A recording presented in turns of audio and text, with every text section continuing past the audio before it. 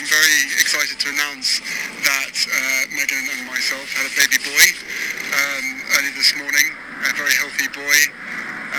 Mother and baby are doing incredibly well. It's been the most amazing experience I could ever possibly imagine. How any woman does what they do is beyond comprehension, but we're both absolutely thrilled and so grateful to all the love and support for everybody out there, from everybody out there. It's been amazing. So we just wanted to share this with everybody. And what about names? Are you still thinking about names? Still thinking about names, Alan. It's the baby's a little bit overdue, so we've had a little bit of time to think about it. But we're still. That's the next bit. But for us, I think we'll be seeing you guys in probably 2 days' time, as planned, as a family, to be able to share it with you guys and so everyone can see the baby.